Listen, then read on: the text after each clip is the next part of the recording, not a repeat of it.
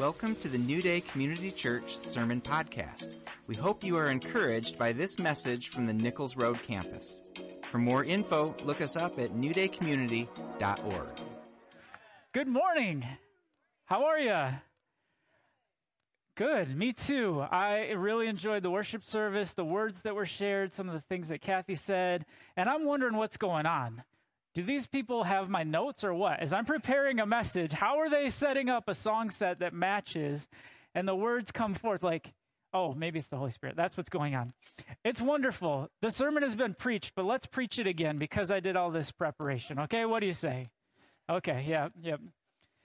All right. Like Kathy said, we're going to pick up the Beautiful Resistance series that we started maybe about a month ago, and I'm excited to do that with you this morning. When we started this series, I showed you this picture, and I talked about me and my kids jumping into the Manistee River off this bridge that's it's called Red Bridge over the river, and we talked about how we had to swim perpendicular to the current to get to the shore in the literal river, and also how we have to do that because there are currents that flow in the world all around us. Our culture has these currents built into them that are pulling us in some direction, but it's not necessarily the direction that the Lord would like for us to go.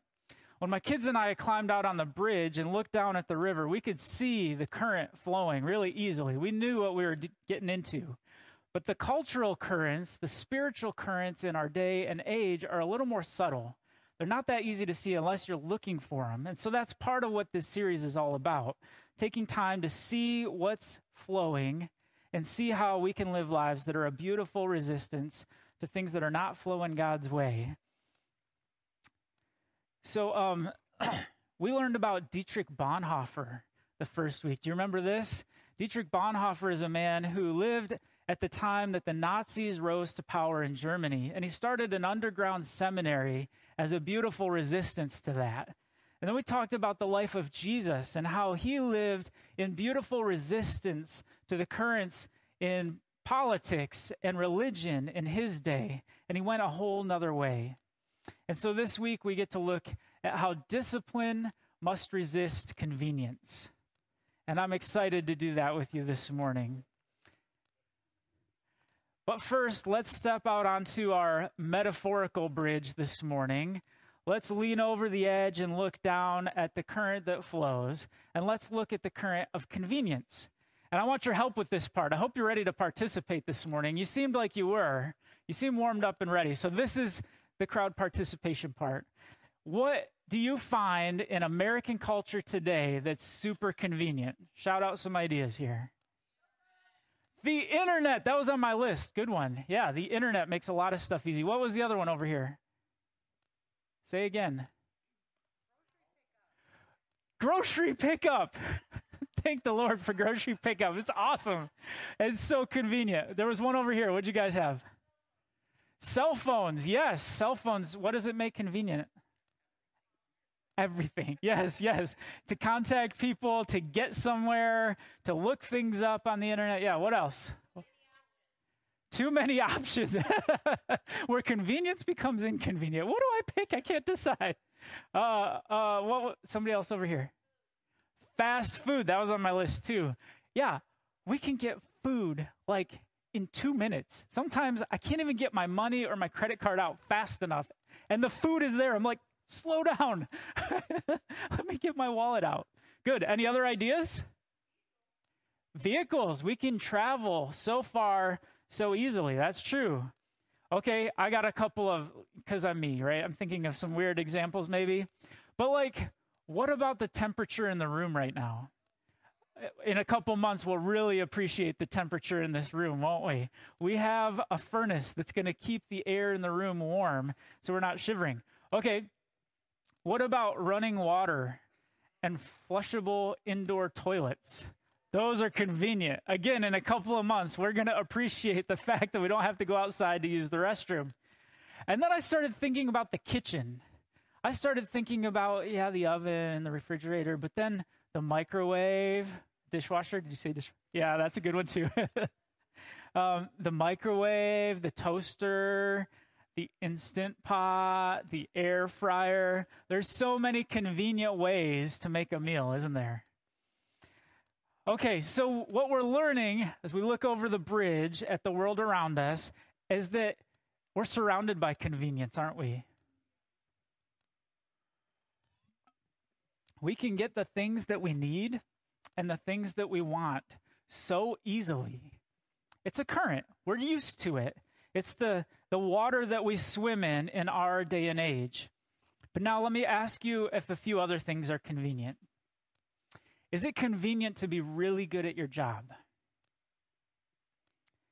Is it convenient to have you can answer yes. She said no. I agree. Is it convenient to have a fit, strong, healthy body? It's fun to have one. It's fun to feel good and fit, but it's not very convenient to build a healthy, strong body, is it? Is it convenient to maintain close friendships? Is it convenient to build a strong marriage? No, I saw one of those out there. Is it convenient to raise children?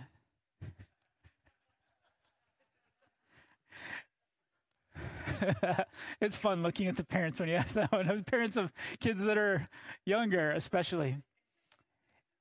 How about this one? Is it convenient to be a follower of Jesus? Yeah. The most important things in life don't come easy, do they? McDonald's does, but the most important things in life don't come easy. The most important things in life come by long-term, consistent, hard work. And that's called discipline. It takes discipline to put in long-term, consistent, hard work to gain something of value. To become what Jesus invites us to become, discipline must resist convenience. That's what we're going to talk about this morning, and I'm excited to do so with you. We're going to take it in 3 parts. Part 1, first things first. Part 2, why discipline? And then part 3, how to be disciplined. Does that sound good? If it sounds good, give me a thumbs up. I like to make you guys do this. You're so nice. You do. Awesome. So first things first. I hope you're ready. I am. Salvation comes by grace alone.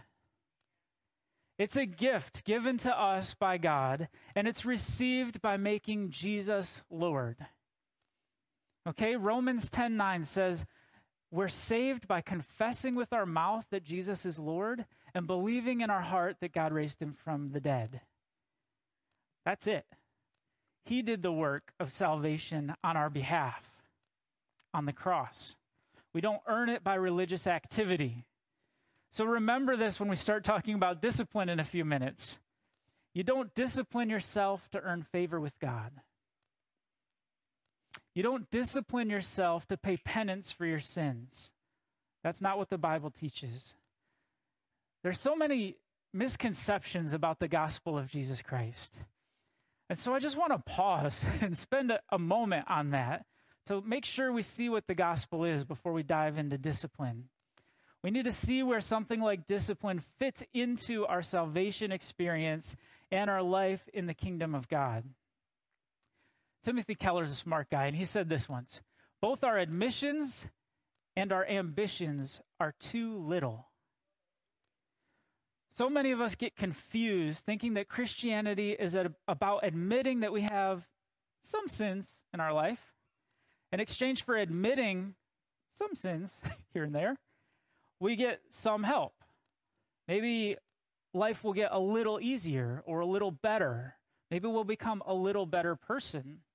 Maybe God will help us through a difficult season. But the gospel shows us that before choosing to make Jesus Lord, we actually were enemies of God. We lived in a different kingdom under a different king. It's called the kingdom of darkness. In that kingdom, there's oppression, and there's hate, and there's violence, and there's sorrow. To enter the kingdom of God, we don't admit a few sins. We admit that we have stood against God. We've been our own God and our own king. We've taken part in that kingdom of darkness. And then to enter the kingdom of God, we lay down our arms. We surrender. We make him Lord, King, and God. Anything less means our admissions are too small. But the other part's true as well. When we make him king, we leave that kingdom of oppression, hate, violence, and sorrow. We're transferred into a new kingdom, the kingdom of God, which is full of joy and love and peace and compassion and kindness and hope. Even death will no longer rule over you in this kingdom because Jesus has conquered it, because he's the firstborn of the resurrected new creation. There's a lot of hope in that. Anything less than this, as the picture of the new kingdom, is just too small a view of it. Paul wrote it this way in Colossians. He's delivered us from the domain of darkness and transferred us to the kingdom of his beloved Son, in whom we have redemption, the forgiveness of sins. Another way that Keller put it was this: the gospel is much more terrible and wonderful than we know. Why is it more wonderful?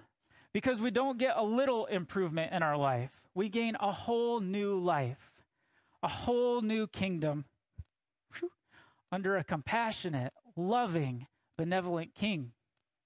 That is really good news. That's over the top good news. Why is it more terrible than we know? Because it takes a total surrender to be transferred into this wonderful kingdom.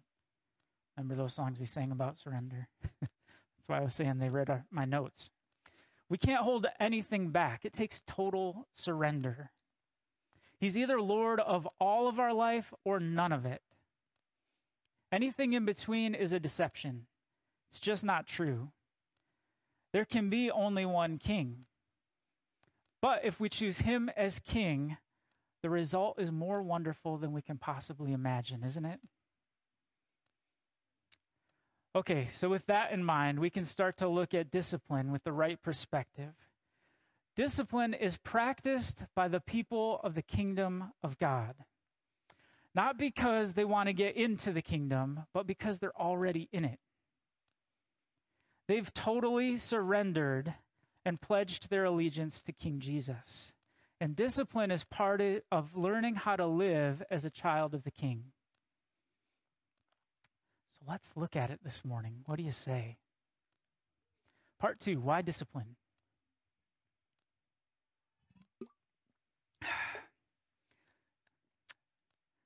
So Jesus says that kingdom people are fruitful and that their lives yield a harvest.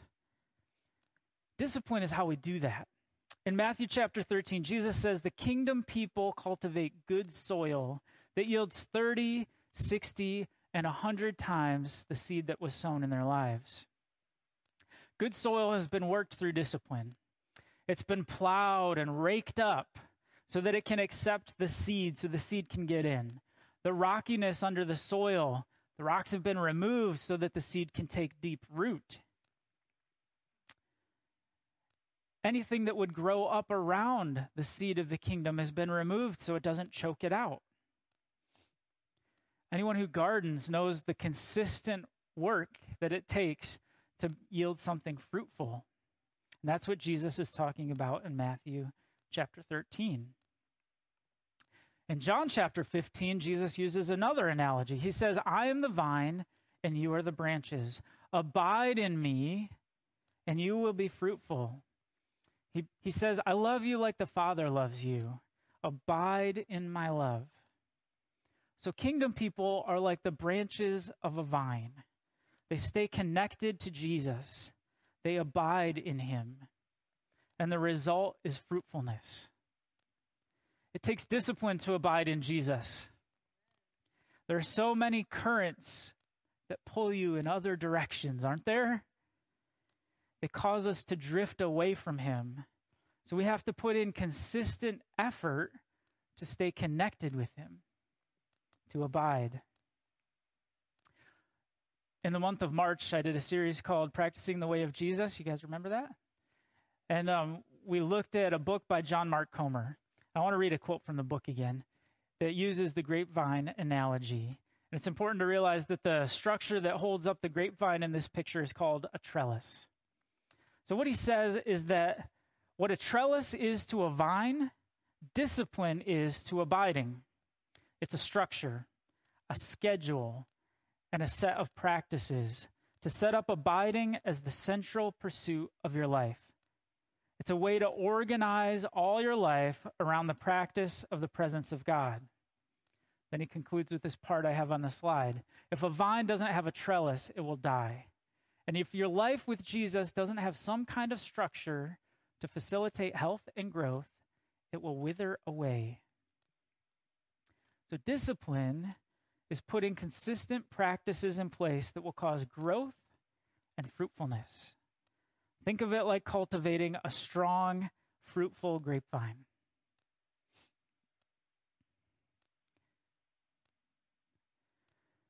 So does that sound hard?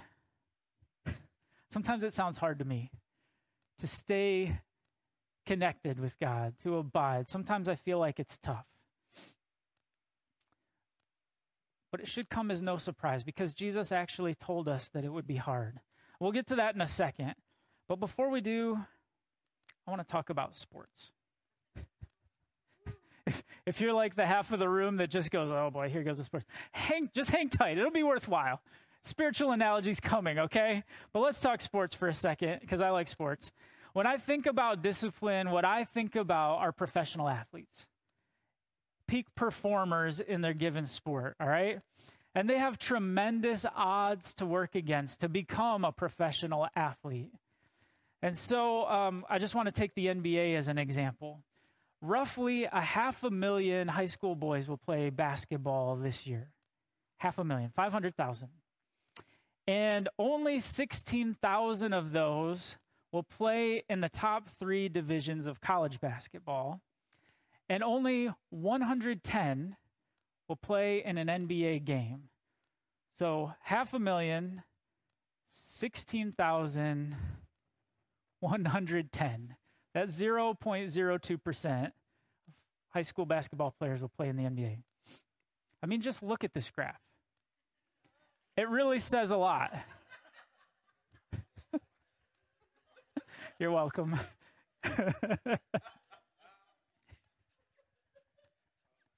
Couldn't help myself. Those of you who know. The rest of you, I'm sorry. But we thought it was funny.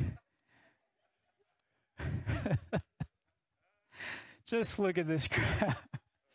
Okay, so what are we talking about? Basketball. The guys who make it to the top 0.02% don't do it without discipline, okay?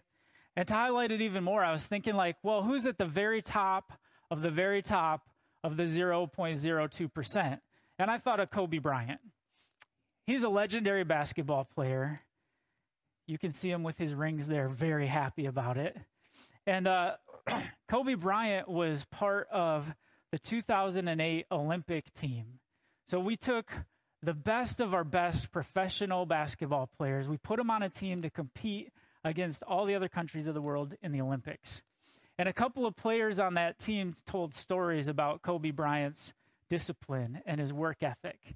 They talked about how, let's see what the one guy said. I'll just read his quote.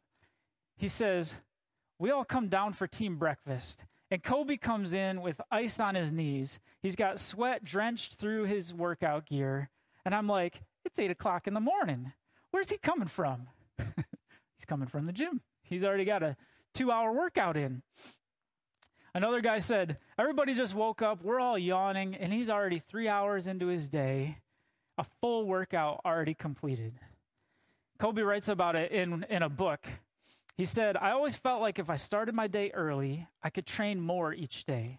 If I started at 5 a.m. and worked out till 7, I could go again from 11 to 2, and then again from 6 to 8.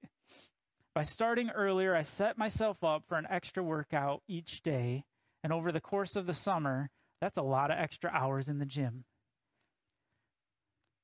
With a mindset like that, you can see why he rose to the very top of the 0.02% of his era in the NBA. There's not a shred of convenience in his schedule, is there? I was watching a Netflix documentary about this just a couple nights ago, and another story the players told was how they had gone out to do what NBA players sometimes do. Everybody went but Kobe, and they stayed out all night partying. And they're coming back to the hotel. This is training camp. It's not during the Olympics, but it's leading up to it. So don't judge them further. They still perform very well. Anyways, they're coming back to the hotel at like 4:30, 5 o'clock in the morning, and there's Kobe in workout clothes heading down for his first workout. They're just getting home. What a guy, right? He knew his goal, what he wanted to achieve, and he put a plan in place and had the discipline to execute it to achieve his goal and make it a reality. Let's go back to the Bible for those of you who don't like sports. In Matthew chapter 7, Jesus says, the way to life in the kingdom of God is hard, and only a small percentage of people find it. That's what I was trying to say. A small percentage of people find it. He said it like this: enter through the narrow gate, for the gate is wide and the road broad that leads to destruction, and there are many who go through it. But how narrow is the gate, how difficult the road that leads to life, and a few find it. So people who enter the kingdom life are like Kobe Bryant. They do what only a few are willing to do. They don't go with the flow and follow the crowd. They discipline themselves. But remember, on this road, it's a toll road. But Jesus paid the toll. Remember, salvation is a gift of grace for anyone who will receive it. He paid the toll. He invites, as we read the Gospels, we see Jesus. He invites men and women, Pharisees and tax collectors, Jews and Samaritans, people from different sides of every spectrum are invited, and he paid for them to get on the road. He said it like this: come follow me. But if we choose to walk that road and follow Jesus, it's going to be the narrow and the hard road. And he's not shy about it. He's very upfront about this. In some place like Luke chapter 14, where he said, whoever does not carry their cross and follow me cannot be my disciple. And then he says, sit down and count the cost. It's very upfront. It's very upfront. But Jesus is also really clear about this. It's a ridiculously imbalanced exchange if we follow him. You will give up the throne of your life. You'll give up everything that you have and hold most dear, but you will inherit so much more. You'll become a child of the King. Jesus says that is like finding a pearl of great price. It's worth selling everything to get it. He says that being a child of God in his kingdom, inheriting eternal life, is like finding a great treasure buried in a field. Sell everything you have because it's totally worth it to get it.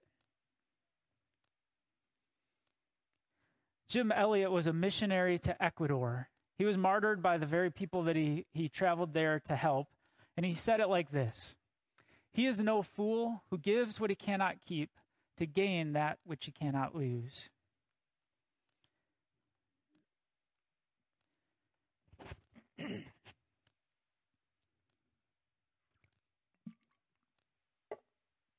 All right, part 3.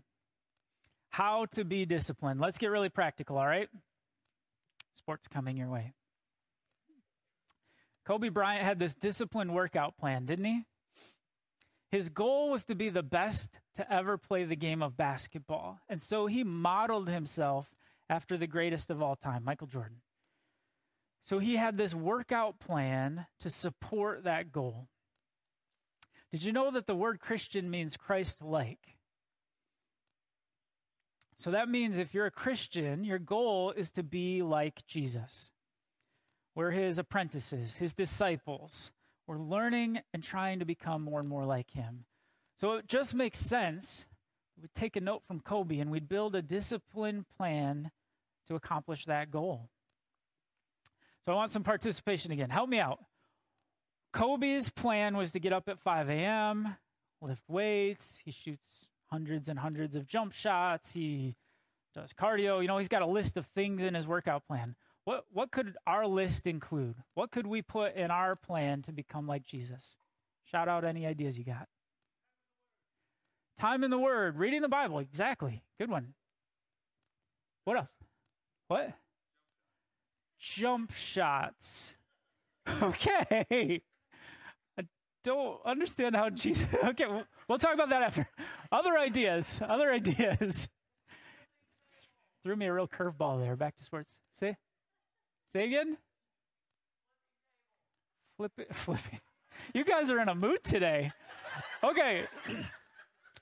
I enjoy humor. I can dish it out. I can take it. Okay. Prayer. Okay, thank you so much for saying a serious one. Prayer. What? Generosity. Worship. Any others? This is a good list. Fellowship. Meeting with people you can minister to. Great list. Another one? Journaling. You guys are nailing it. Having hard conversations. Ooh. Flipping tables, hard conversation. Okay. Leading by example. Yeah, this is a great list, you guys. And I think you might have hit every single one I had on my list. Just in case you were a crowd this morning, I do plan my own list. Sir? Share the gospel. Yeah, great list. Okay, so Henry Nouwen wrote a book called The Way of the Heart. And in it he says, a real discipline never remains vague or general. It is as concrete and specific as daily life itself. So Kobe scheduled when his workouts were going to be. He had a plan, not just a desire to be like Mike or try to be the greatest ever, but he had a plan for exactly when, where, and how he was going to do his workouts. And it's the same for us. If you don't make a plan that says when, where, and how you're going to abide in Jesus, it just won't happen. The world you're swimming around in today has all these currents pulling you in other directions. The currents flowing in our culture are not going to lead you closer to Jesus. Jesus said the currents that are flowing are the broad road that leads to destruction. We've got to go a different way. Narrow is the gate. Difficult is the road that leads to life, and only a few find it. Comer put it this way: following Jesus has to make it onto your schedule and into your practices, or it simply will never happen. But here's the rub. Most of us are too busy to follow Jesus. Yikes, John Mark. That is challenging. But don't we find it true so often? So maybe some of you listening this morning don't have a daily quiet time. I just want to give you a simple how-to. After church today, sometime this afternoon, pull out your calendar, your schedule. If you do it electronically, pull out your device that you use to interact with your calendar and schedule the time that you're going to spend with Jesus. Remember, Kobe got up ridiculously early to achieve his goal.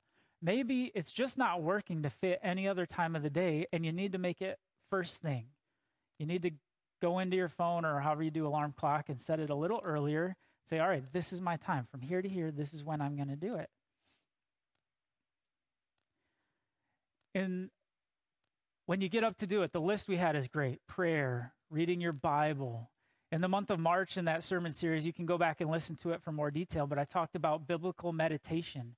Meditating on God's word, journaling and hearing his voice is a great part of a daily quiet time. That's a great way to start your day. I want to read you another quote, though, to keep it in balance. The life that pleases God is not a set of religious duties.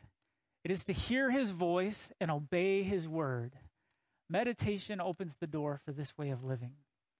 So that's what we do. And I want to tell you, just in case you didn't hear the sermon series in March or you've forgotten what I said about it, Christian biblical meditation is totally different than the meditation that's talked about in movies and on TV and in articles today. We don't meditate to empty ourselves. It's not that new agey stuff. What we do is we quiet ourselves.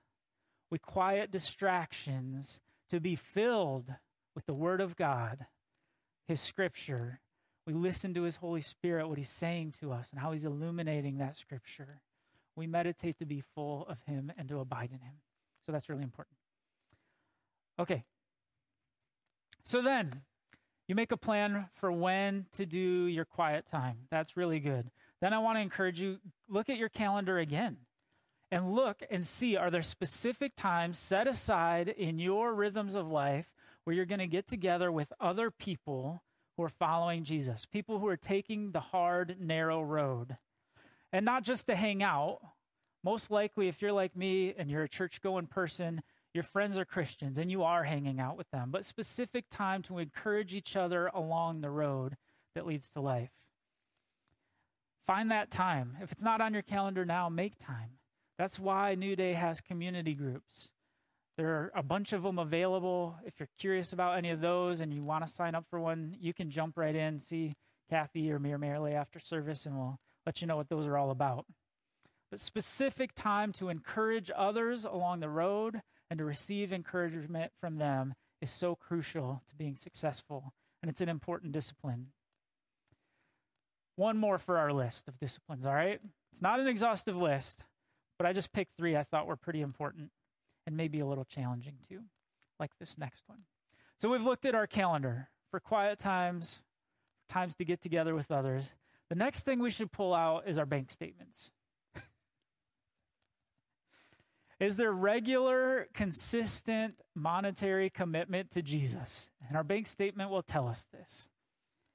And this one can be touchy for people, but that's exactly why I brought it up. Because I'm not scared of touching buttons. It's kind of fun. It's not convenient and it's not comfortable to talk about money. It's less convenient and less comfortable to be a person who regularly gives to the Lord. But tithes, offerings, and almsgiving are disciplines that make us more like Jesus. They teach us to trust God to provide for our needs, not our job, not our employer. And they teach us how to submit to the rule and reign of God in our life.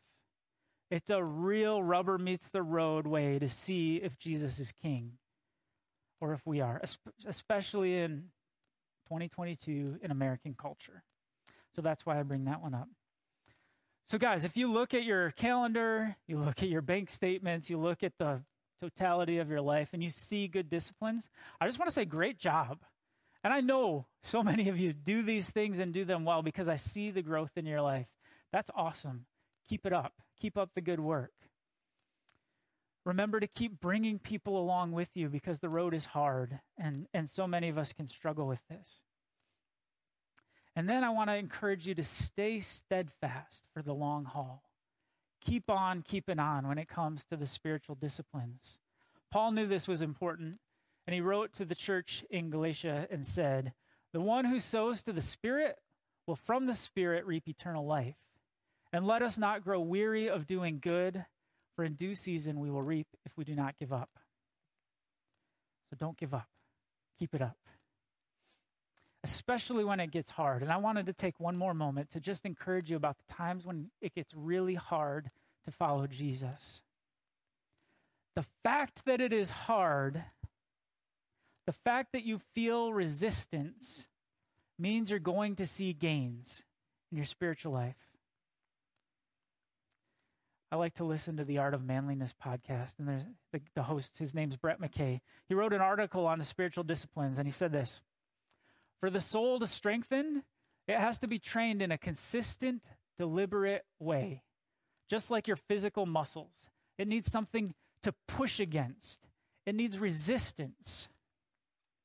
And then he goes on to say, if you really want your spirit to be able to soar to adventurous heights and explore the profoundest of depths, if you really want it to possess power, if you really want it to be free, it paradoxically needs some structure. It needs discipline. So as you build a plan to be a Jesus follower, to abide in him, to walk the narrow road, expect resistance. Expect convenience and the other currents of our culture to pull you away from that goal. So many areas of our life in America today are so convenient, but following Jesus is not convenient. It's a discipline. It is a resistance to that convenience. So expect it. Plan on it. Fight against that. The very fact that it is hard means it's good for you. You're building your spiritual muscles. You're getting stronger for having resisted. You're becoming like Jesus. James said it like this: "Consider it pure joy, my brothers and sisters, when you face trials of many kinds, because you know that the testing of your faith produces perseverance. Let perseverance finish its work, so that you may be mature and complete, not lacking anything." And so I just want to sum it up this morning. We're going to close, but I just want to sum it up. You all are invited into the kingdom of God. Jesus offers you the kingdom as a gift of grace. It's wonderful, and you don't have to do anything to earn it. But you will have to surrender the kingship. People in his kingdom discipline themselves to produce a harvest, to be fruitful. Kingdom people resist convenience and walk the hard, narrow road. But Jesus walks with them. And at the end of that road is eternal life. And that, my friends, is a beautiful resistance. Thank you.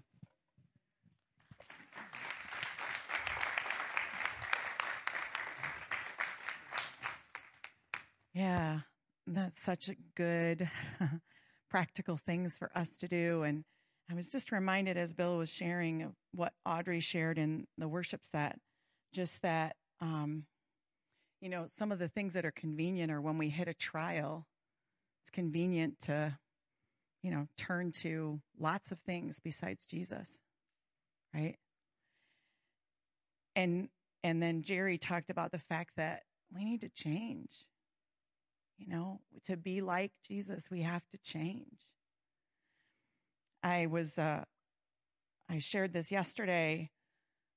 The way to trust in the Lord with all your heart, Matthew Henry says, first you must believe that he's able to do, wise to do what is best, and good according to his promise. I think so many of us believe that he's able to do, but do we trust him in our trials to know that he's best and that he has our good for him? And so, like Audrey shared, we need to turn to him in our trials and worship. And like Bill shared, we need to hear his voice with our quiet time every day. I mean, who doesn't want to be like Jesus? I do. So I'm challenged to change, and I hope you are too. Would you pray with me? Father, I just thank you that you don't want to leave us the way you found us. That you want for us more than we could even dream or ask. You want us to be like you. Help us to resist the conveniences that actually lead to our demise. And help us to seek out your discipline, that we would persevere so that we could become more like you.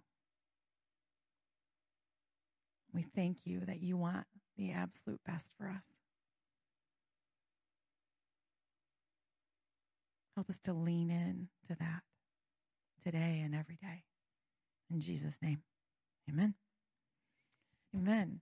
So if you need some prayer for anything, whether it be healing or emotional or just kind of maybe stuck and feel like, man, I could use some direction, we have a prayer team that's available to pray with you.